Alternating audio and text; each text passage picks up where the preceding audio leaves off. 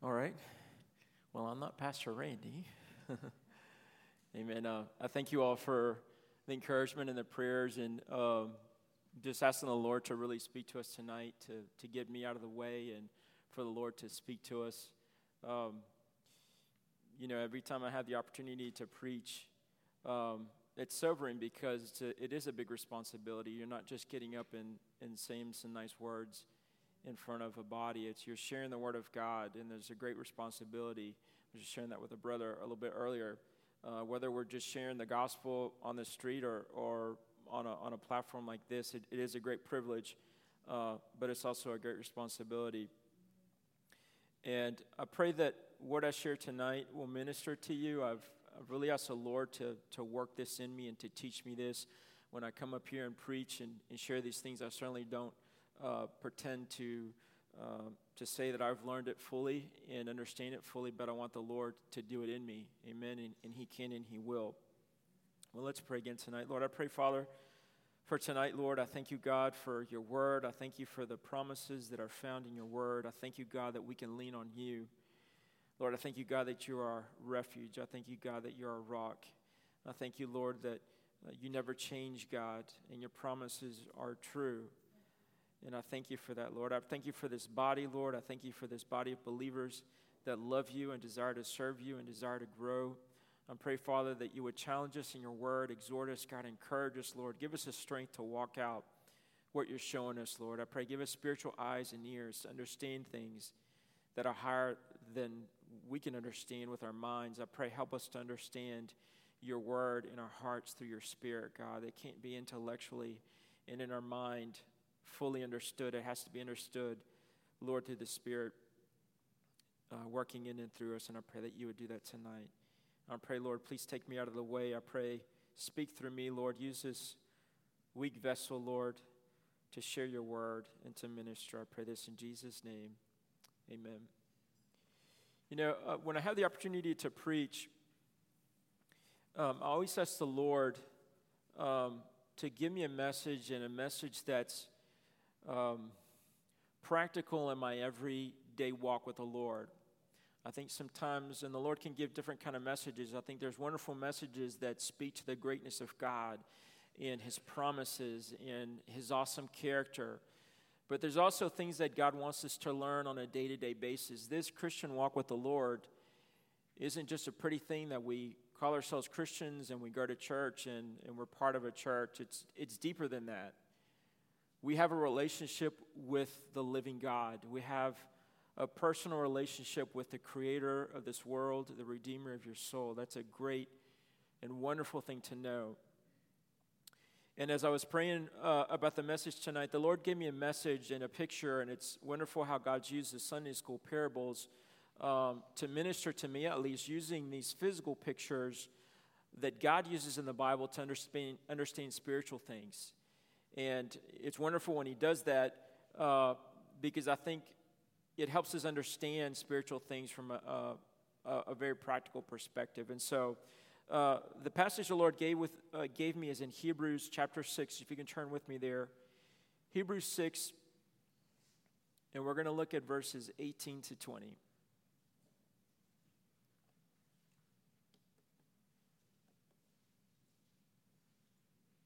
Hebrews 6, verses 18 to 20.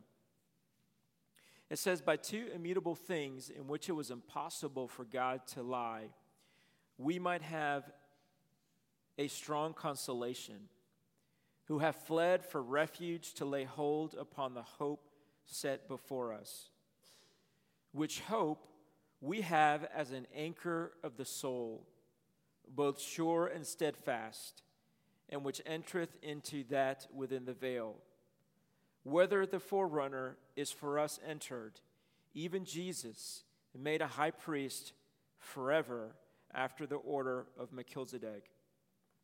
And the title of the message the Lord gave me tonight is The Anchor of Our Soul. The Anchor of Our Soul. And so when you look at this passage, there's the picture of an anchor. And it says that this hope that we have serves as an anchor of our soul. And so when you think about this, many people many commentators and theologians believe that the writer of Hebrews was Paul. And when you look at Paul's epistles and you look at his life in the book of Acts, Paul traveled a lot. He traveled on a ship.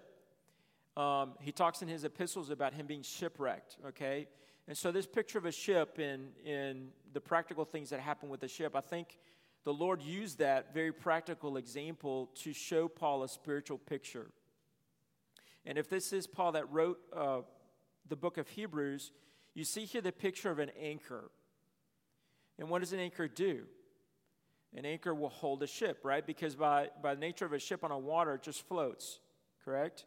And hopefully it floats and it moves in the direction it needs to move in. But when it needs to stop and it needs to be in a safe place, what happens? The anchor is placed out and then it holds the ship where it needs to be, right? And usually, whenever a storm comes, if the captain, obviously we have technology now, we can predict the weather, but at that time, if they could see the signs of the storm, the captain knew to go into safe harbor and to anchor the ship.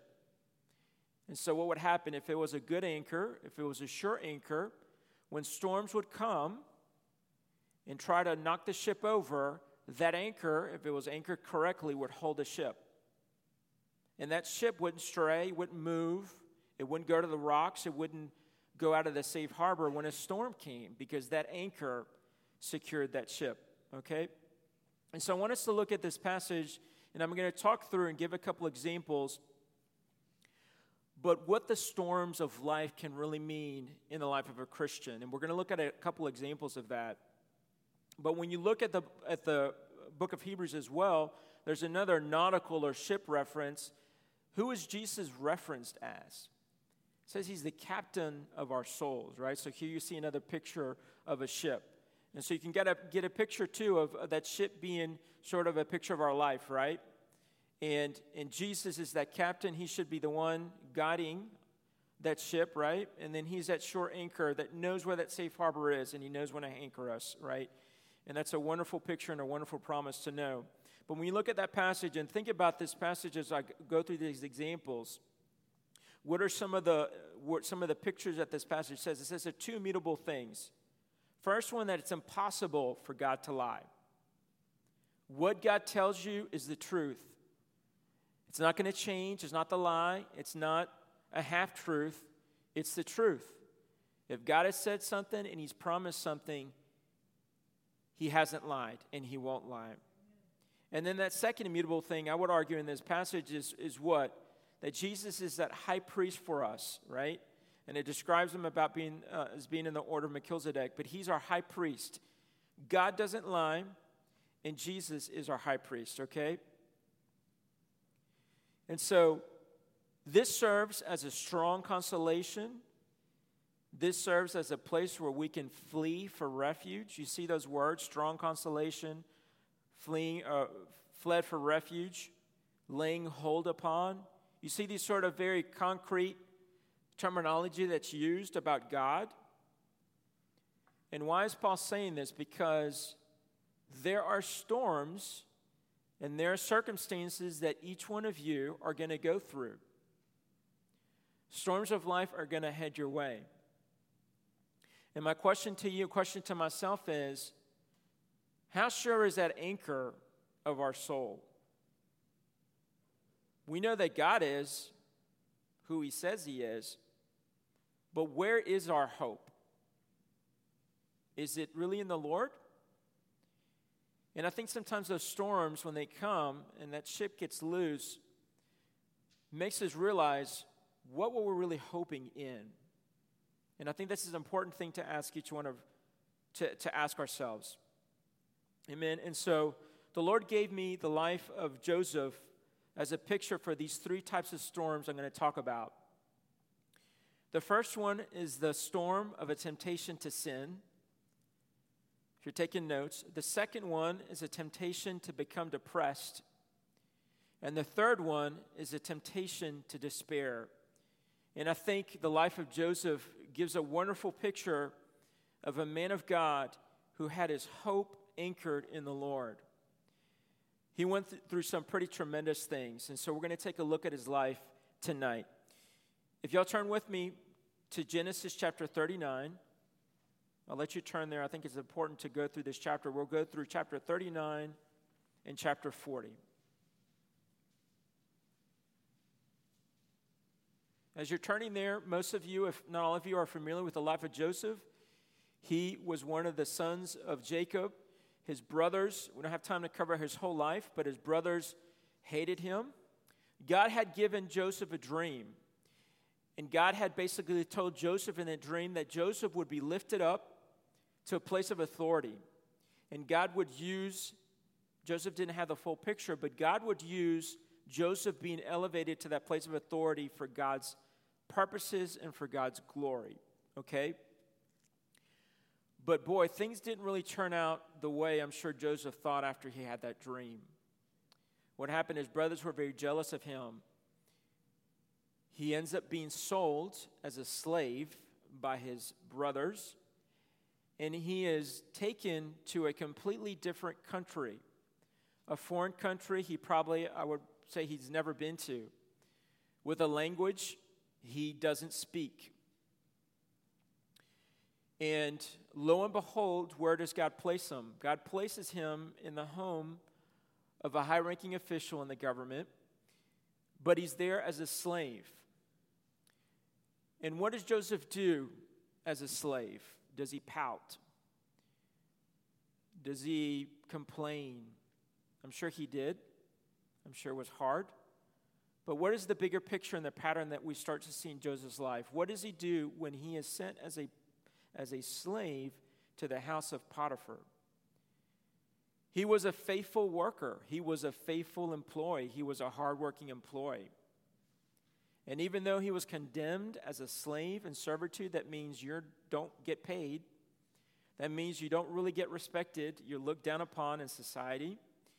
But what does he do? He's faithful where God has placed him. And Potiphar recognizes in him, Potiphar is not a man of God. He's a pagan. But what does he recognize in this man? This is a hardworking man. This is a man of integrity. Let me give him this much responsibility, until Potiphar ends up having Joseph run his household.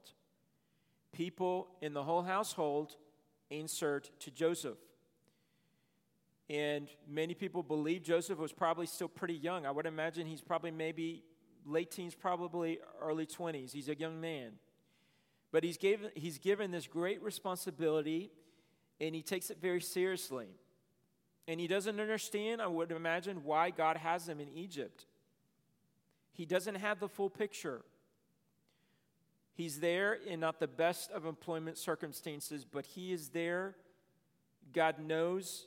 He knows that God knows he's there. We don't have an account that God's telling Joseph day by day what's going to happen next. But Joseph is living his life in faith, knowing that God gave him a dream, and he's going to be faithful in where God has placed him. There's a similar picture in the Bible of a young man who is placed in a foreign land away from his family, Daniel. And the Bible describes that Daniel purposed in his heart. He purposed in his heart to keep himself pure. And guys, these men, it had to be more than just a Jewish tradition. Some people may say, well, these were great religious men. It has to be more than that. It had to be more than mama and daddies took me to church. It had to be more than I grew up Baptist, that I grew up born again, I grew up a Christian, I went to church since I was 3 years old. It had to be more than that. For you to become a slave and endure this hardness, it has to be more than just a simple walking down the aisle at church and said, I gave my heart to the Lord. There has to be a firm anchoring and a hold that this thing is real. This God is real. What he says is real. His word is real. It's more than just mama told me God's good. It has to be my faith. And you young children here, you teenagers here, your faith has to be more than what your parents have told you. It has to be your faith. It has to be your anchor. Amen? And you see that played out in these men. Verse 7, it says, "It came to pass after these things that his master's wife cast her eyes upon Joseph, and she said, 'Lie with me.' But he refused and said unto his master's wife, 'Behold, my master wotteth not what is with me in the house, and he hath committed all that he hath to my hand. There's none greater in this house than I, neither hath he kept back anything from me but thee, because thou art his wife.'" And listen to this, because this is real important. "How then can I do this great wickedness and sin against God? And it came to pass, as she spoke to Joseph day by day, that he hearkened not unto her to lie by her or to be with her. And it came to pass about this time that Joseph went into the house to do his business, and there was none of the men of the house there within. And she caught him by his garment, saying, 'Lie with me.' And he left his garment in her hand and fled and got him out." Joseph was in a situation where no one else was around except God and that temptation. His family wasn't around. His church wasn't around. He was there faced with his temptation. I have to imagine this is a young man. The Bible describes him as being a handsome man. But what does Joseph do? I think many in today's society would probably kind of laugh at this situation, right? Funny thing. The boss's wife is checking me out. I think in that situation, if we're honest, when no one's looking, he very well could have rationalized this sin. But what is his response? It wasn't just a vocal response to this woman, to this temptress. He said, "How can I sin against God? How can I sin against God?" Joseph guarded the relationship he had with the Lord and the testimony that he had before the Lord very greatly. Now, we may not be in this same kind of temptation. This is probably the basest kind of temptation you can look at. But sin is sin. And every day, every one of us is tempted with that sin. I think when others are around, that temptation probably isn't as hard because no one else is looking. But guess who's looking? God. God is. And I want the Lord to give me that same sobriety, that same fear. And I think that goes back to the picture of an anchor. Because that anchor and that hope that Joseph had was in a real God with a real promise and a real purpose. And if that wasn't real, rationalizing that temptation as sin, this young man, very, very tempting, I'm sure it was. And some people believe that his wife was probably very young, close to his age. So there had to be something more than just a pretty little faith that he had. There had to be an anchor. There had to be a hope anchored in who God was and what he said was true. Right? And so you see that picture of the storm coming. It's shaking around Joseph's life and in this situation. And what happens? That anchor holds. That hope holds. Amen. Y'all, I want, when temptation comes my way, to hold that same way. And I want for each one of us, and maybe there's a temptation to cheat. There's a temptation to gloss over something. It may be a very small sin. It may be a great sin. But Satan is there to destroy your faith, and he's there to destroy your testimony. If Joseph would have fallen into that temptation, I'm not saying God could have redeemed or anything, but imagine the destruction to his testimony and everything God planned to do through Joseph's life if he would have fallen. Y'all, we have to prepare today for the storm that's going to happen tomorrow. This isn't just some wonderful, miraculous thing that happened overnight for Joseph. It was a process that God did in Joseph's life. I could imagine Joseph, that maybe the months or years that had passed, not a lot of years that passed between him being sold as a slave and him being placed as the head of Potiphar's life, him praying in that bed, him praying as he's in chains, dragged to a foreign land. God, you have to be real. God, this whole thing has to be real. It has to be real. His soul was anchored on the hope of God. His testimony could not suffer, but most of all, his relationship with his Lord could not be compromised. Amen. And his anchor had already been laid hold before that storm came.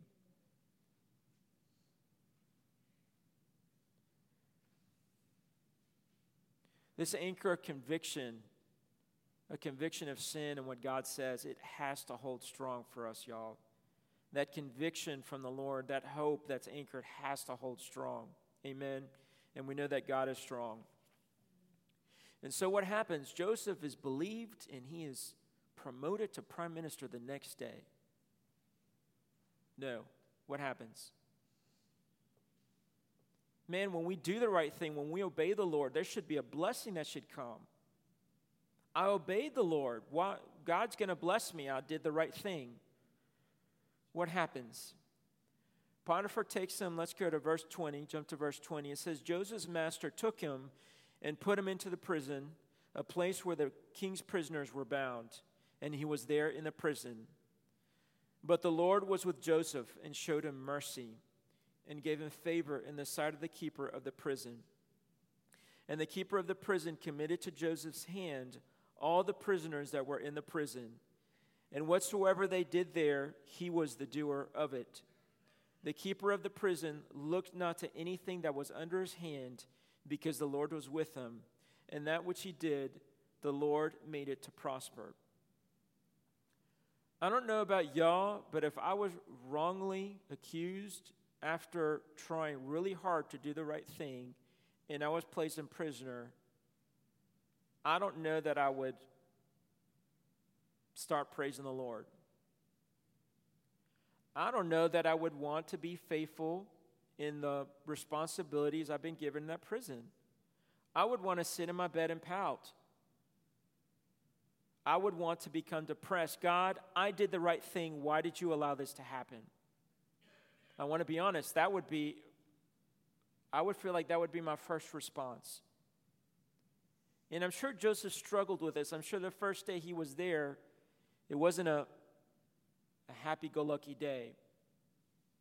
But there was an anchor in Joseph's heart that held strong against a storm of depression that started, I'm sure, to rage against his life and in his mind and in his heart.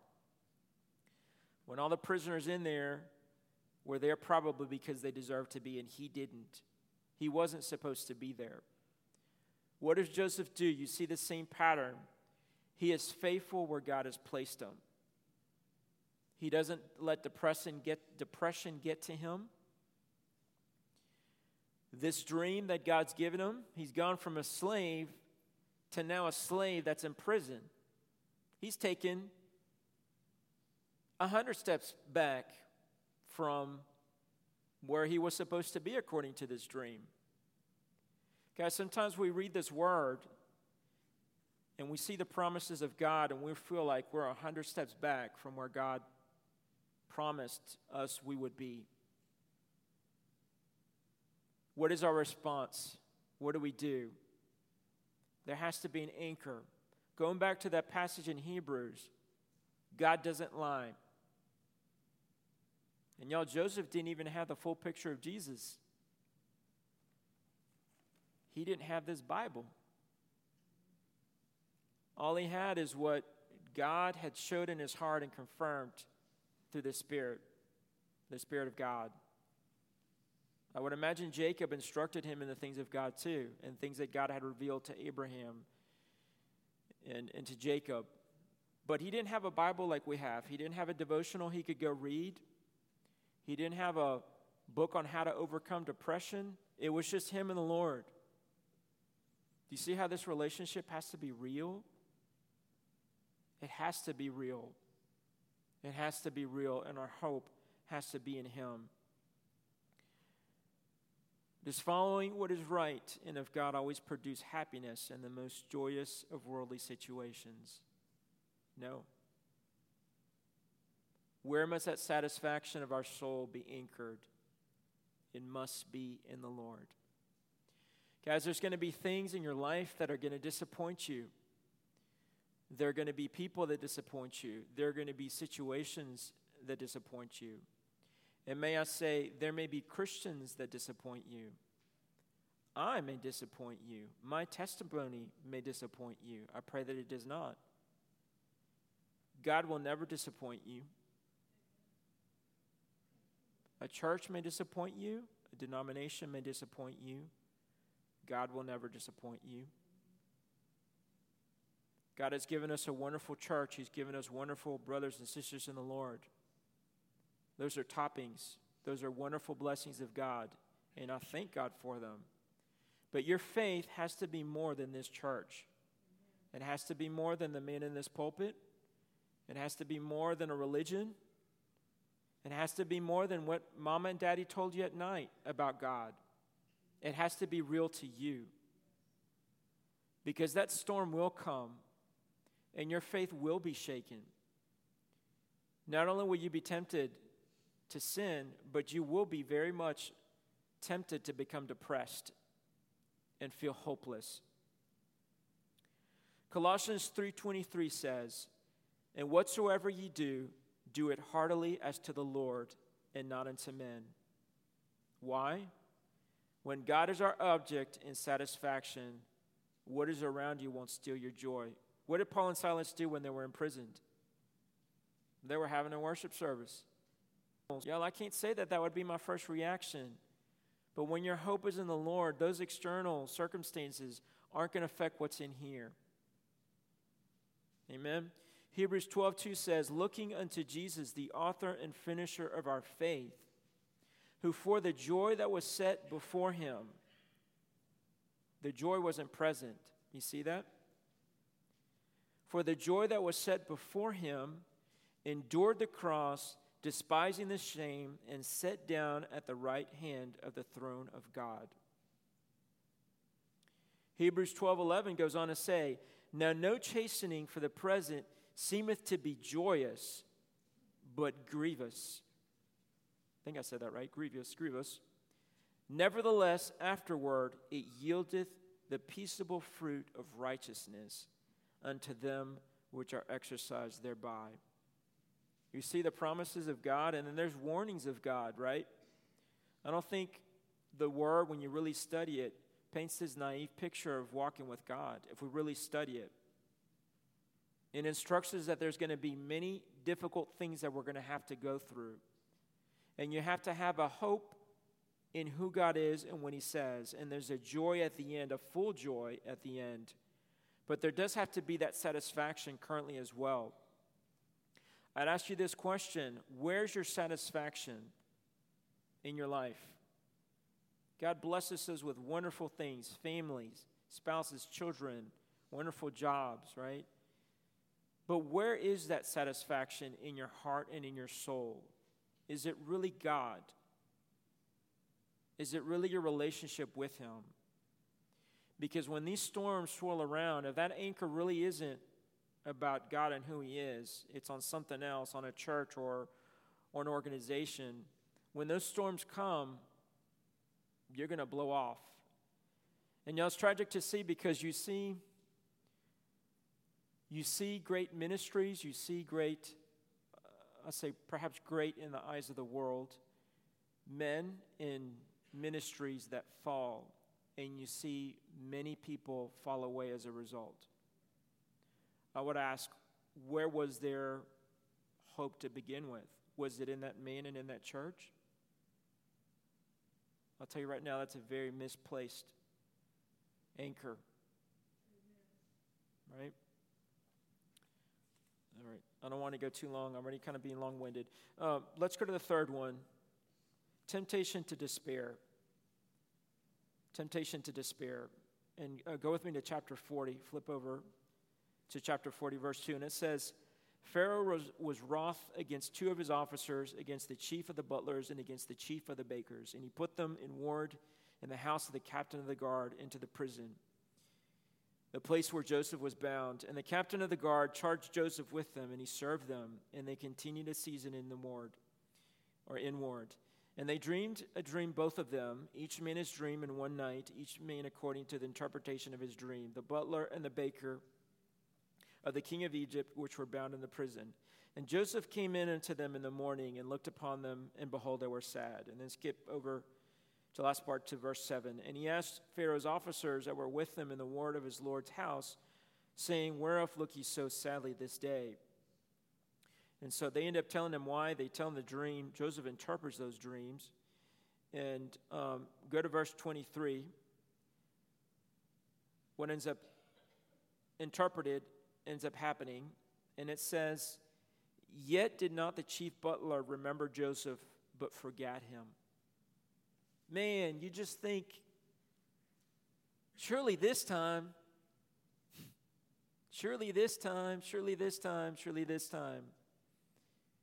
Joseph was forgotten again from all he could see with his eyes. He was forgotten again.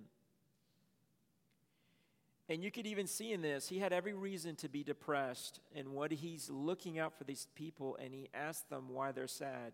You know, sometimes when we're so depressed and we're such, pointing my fingers at me, we're in such self-pity that we don't even realize the people around us that are sad, that don't have that hope, that know nothing about that hope, but we're so stuck on our own problem, we don't see the need around us. We don't see the sad around us. God, forgive me.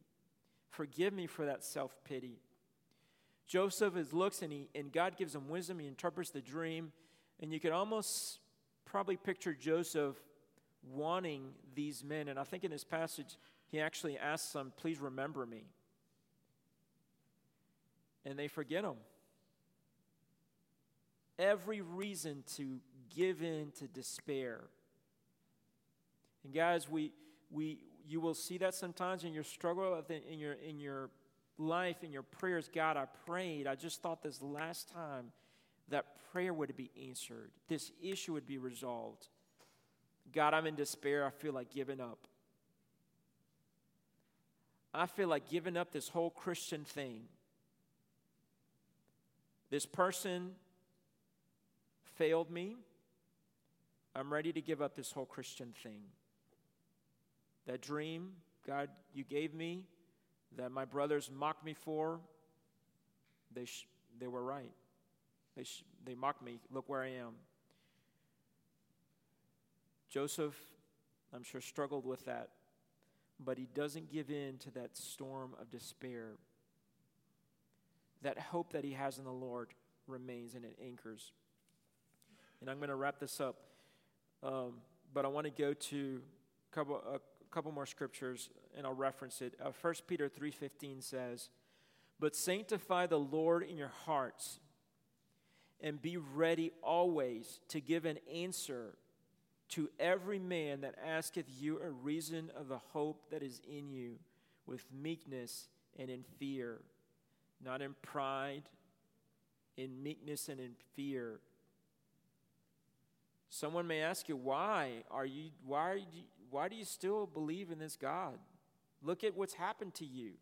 Look at what's happened to your life. How can you believe in what the Bible says and who God says that he is? Do you? Do you have that answer? Do you have the canned answer? Well, the Bible says, and so I just believe it. Do you really believe it? Do you really believe what the Bible says? The Bible instructs us to be ready. And I don't think it means the Sunday school answer you can just spit out. I think it's something that comes from the Spirit of God in your heart, that anchor that says, not only has God promised what he says in his word, but he's done it in my life.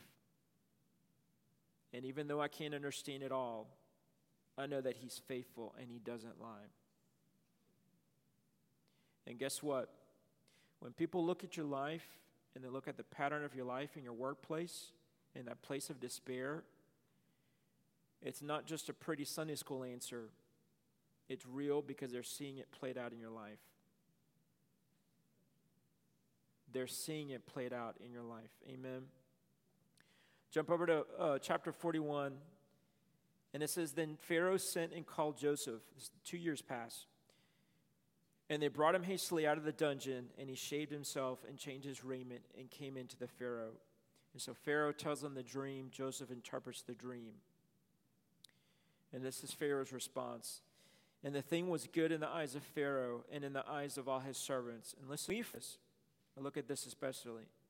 Pharaoh said unto his servants, can we find such a one as this, a man in whom the Spirit of God is? Wow. It wasn't just this is a smart little whippersnapper. What does it say? This man, Pharaoh, is amazed. He says, can we find such a one as this, a man in whom the Spirit of God is? Wow. And Pharaoh said unto Joseph, forasmuch as God had showed thee all this, there is none so discreet and wise as thou art. Thou shalt be over my house, and according unto thy word shall all my people be ruled. Only in the throne will I be greater than thou. And Pharaoh said unto Joseph, see, I have set thee over all the land of Egypt. And Pharaoh took off his ring from his hand, and he put it upon Joseph's hand, and arrayed him in the vestures of fine linen, and put a gold chain about his neck, and made him to ride in the second chariot which he had. Couldn't have written a better novel or movie. But this is real. It wasn't just some pretty story. And guys, it's wonderful to see how God ends up using Joseph's life. He even ministers to his brothers and tells them, hey, what you meant for bad, God knew all along, and he meant it for good. Right? I think sometimes we can harbor bitterness towards people that have done us wrong. But you know what? In the whole plan of God, whatever ill will people have against us, I'm going to trust God that whatever they've done to me, God knows, and he's going to work it out for his good and for his glory. Amen? That's where that anchor holds, because it's holding on to God. It's holding on to hope in him. And that promise that Joseph had and seeing it fulfilled, guys, is wonderful to see that. But guess what? It's so much bigger, because for us, it's heaven. For us, it's eternity with him. For us, it's not a worldly king. It's the King of Kings. Amen. That will bestow upon us the promises that he's given us in his word. That's incredible. Amen. And y'all, when the Bible talks about us stirring one another, I'm fired up reading this and preaching this. But 2 or 3 months from now, when I'm in the middle of something where I'm really upset, I want God to bring me back to this and what he says. And you all probably know this story and could get up here and preach it better than I can, but we need to be reminded about it. We need to stir one another in that. Remember what God said. Remember what he did in Joseph's life. Remember what he did in your life. Don't hope in me. Hope in the Lord. Hope in what he says, because he doesn't lie. He doesn't change. Amen. Chris, if you can come up and help close us in a time of prayer. I want you to, in your chair, or you can come up to the altar, but I was going to read, there's this old hymn called My Anchor Holds, and maybe you've heard it before, but I'm going to read through. I'm not going to sing it. I'm just going to read through. It's a little bit long, but if you can just pray in your seat and maybe listen to what the words say. I think they're a wonderful summary of what we just went through. It says, my anchor holds, though the angry surges roll on my tempest-driven soul, I am peaceful, for I know. Wildly though the winds may blow, I've an anchor safe and sure that can evermore endure. And it holds, my anchor holds. Blow your wildest then, O gale, on my bark so small and frail. By his grace I shall not fail, for my anchor holds. My anchor holds. Mighty tides sweep about me, mighty tides about me sweep. Perils lurk within the deep. Angry clouds o'ershade the sky, and the tempest rises high. Still I stand, the tempest's shock, for my anchor grips the rock. I can feel the anchor fast as I meet each sudden blast, and the cable, though unseen, bears the heavy strain between. Through the storm I safely ride till the turning of the tide. Troubles almost overwhelm the soul. Griefs like billows o'er me roll. Tempters seek to lure astray. Storms obscure the light of day. But in Christ I can be bold. I've an anchor that shall hold. Amen. And Lord, I just pray, God, tonight, I pray that your word would affect our hearts, Lord. I pray for myself and I pray for my brothers and sisters in the Lord here. I pray that the anchor of our soul, our hope in you and your word would hold sure, God. You do. You always do. But God, we have to have faith that you will do it. Our relationship with you has to be real. Our trust in you has to be real. It can't be on anything else but you and what you say and what you promise, Lord. And I pray that your Holy Spirit would reveal that to us in our heart. I pray, let our eyes be open to that. God, if our faith is not where it needs to be and it's misplaced, Lord, I pray it would be made right. I pray tonight, God, and I pray in the months and the years to come, Lord, I pray that we would prepare our hearts. I pray that you would prepare our hearts for the storms that will come, for the temptations to sin that will come, Lord, for the temptations to become depressed, for the temptations to give up, Lord, and to be in despair. I pray that we would hold strong to you. I pray, God, for each one of us. I pray that we'd encourage one another. I pray that we would stir one another, remind ourselves of this, Lord. But God, it's going to come down to you and me. It's going to come down to each one of us in our relationship with you. And I pray, God, this wouldn't just be a pretty story and an inspirational sermon, Lord. I pray this is real in our lives, God. I pray, work it in us, Lord. Work it in me, God. Thank you, Lord. We pray this in Jesus' name.